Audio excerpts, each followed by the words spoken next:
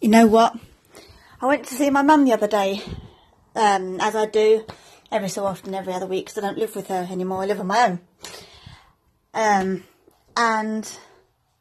my mum's about a 20-minute train ride away from me. And I go to see her and everything's fine, you know, as it usually is. We have a great day together. We always do. You know, she works in the mornings till about 1 o'clock, and then we go get some lunch. We either sit out in the garden if it's nice and sunny, or we watch a little bit of television, chat about our weeks, about our days, about what we're doing in our lives. You know, catch up like mother and daughters do. And we're at that great age where it's easy for us to have nice, comfortable conversations, because my mum's in her 50s and I'm in my late 20s. You know, it's easy like that. And when we used to live together, and this isn't the reason I moved out because God asked me to move out. God asked me to go and live on my own, and he told me where to live, because where he wanted me to live was where my church was. But that's by the by. We used to have so many arguments. Being strong-minded women, and being women that, or, you know, females that have the same kind of mind, the kind of track mind, you know, the one-track mind, we always came to loggerheads quite a lot of the time, and that wasn't very healthy for our relationship. And that was one of the reasons God moved me out. Wasn't why I moved out. I didn't move out because I didn't want all the arguing, but that's why God wanted me to move out, because he wanted to help us grow individually. And see, at the end of the day, something happened. We had an argument. You know, the what's, the whys, the wheres and the whens and what forwards about the argument are irrelevant. We had an argument, and this is what I want to talk about, guys. I sat in that car because my mum dropped me off at the train station, and I sat in that car with my mum, and I wanted to get off my chest and apologise for the way I acted and the childish way I acted. But it seemed to me that God was trying to get to me. No, tell her why you argue. Tell her why you do things that certain way. And when I discussed things and my mum understood me a little bit better, we prayed about it. Now, this is the thing. My mum's been a Christian for as long as I can remember. I mean, she backslid for a while when I was really young. But she's been a Christian for as long as I can remember.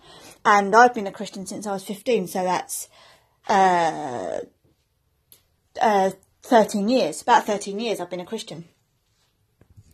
And so, you know, I pray for my mum all the time. I pray for my parents all the time. I pray for my friends, all of my a lot of my family all the time. And my mum prays for me all the time.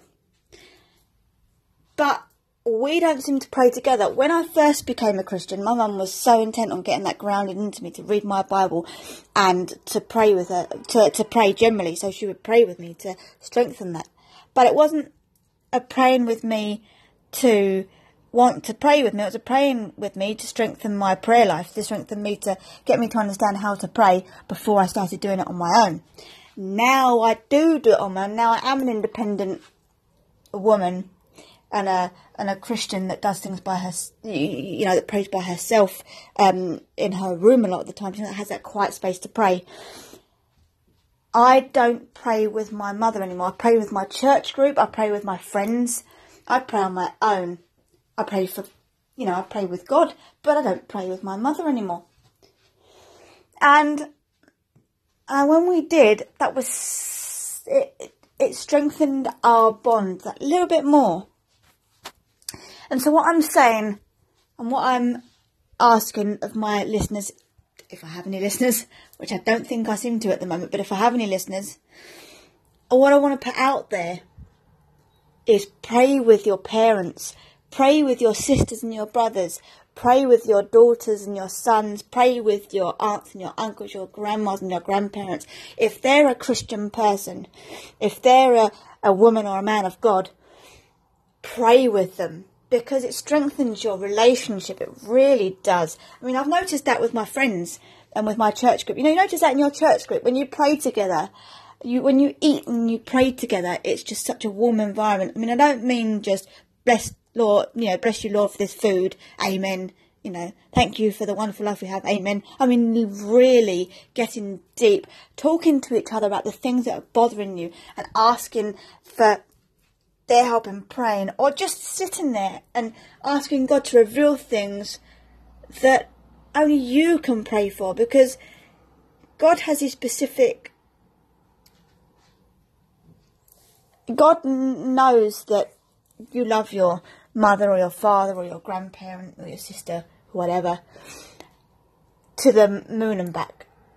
He knows how much you love them. He knows how much you care for them. He knows what goes on with you two, or with you three, or with your family. And he knows exactly the way he wants you to pray for them, individually or together.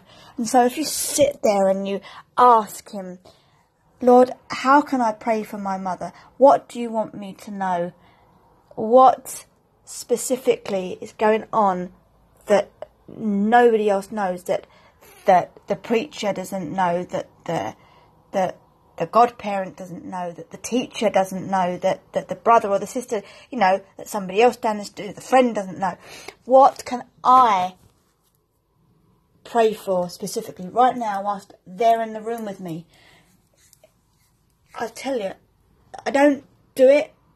This is the first time I've done it with my mum in a long time. But knowing what it's like from a church, but from a congregation's perspective, praying with them and praying with your friends, it helps me to understand that it's got to be beneficial even with your parents and your family. So that's what I'm saying to you guys. Pray with your family.